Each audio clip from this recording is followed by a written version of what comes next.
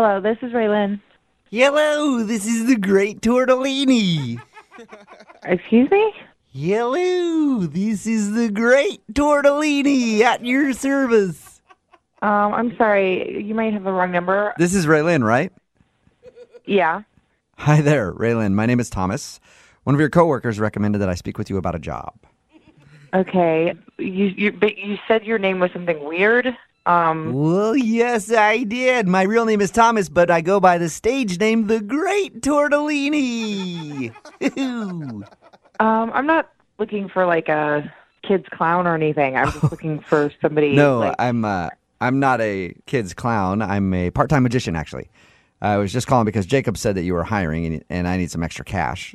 So. Okay. Have you worked in fast food before? I have not. I've pretty much been in the magic business all my life, but it's not really making a lot of money right now, so I could use a stable job, and that's why I'm on the phone. Okay. Well, okay. Have you had any customer service experience? Hello?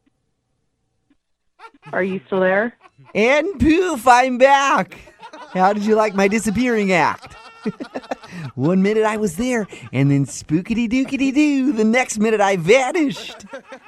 Oh, okay. The great Tortellini strikes again.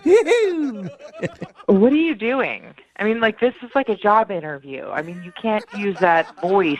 That's not appropriate. Well, I'm sorry. I do understand that this is a job interview, but I was also hoping that I could use my magic skills to help entertain the customers and give them a more magical experience with the great Tortellini.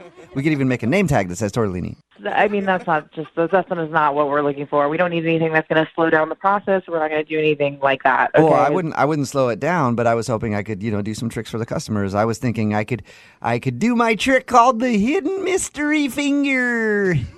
Well, I don't like the sound of that. Well, you will once I tell you about it. Every person who orders a large fries gets a fake severed finger hidden in the bunch. Woo! That's a spooky.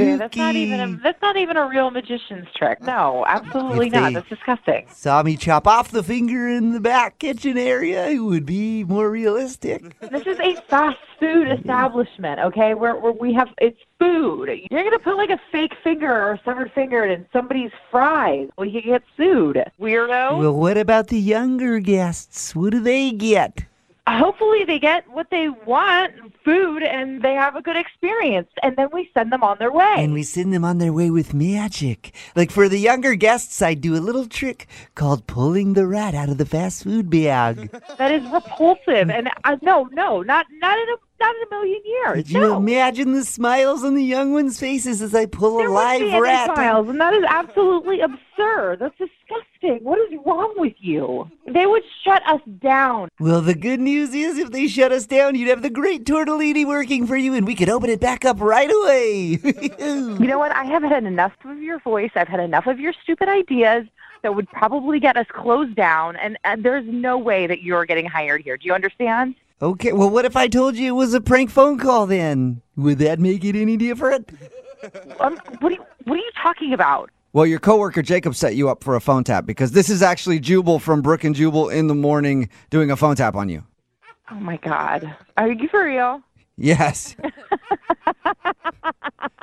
He said...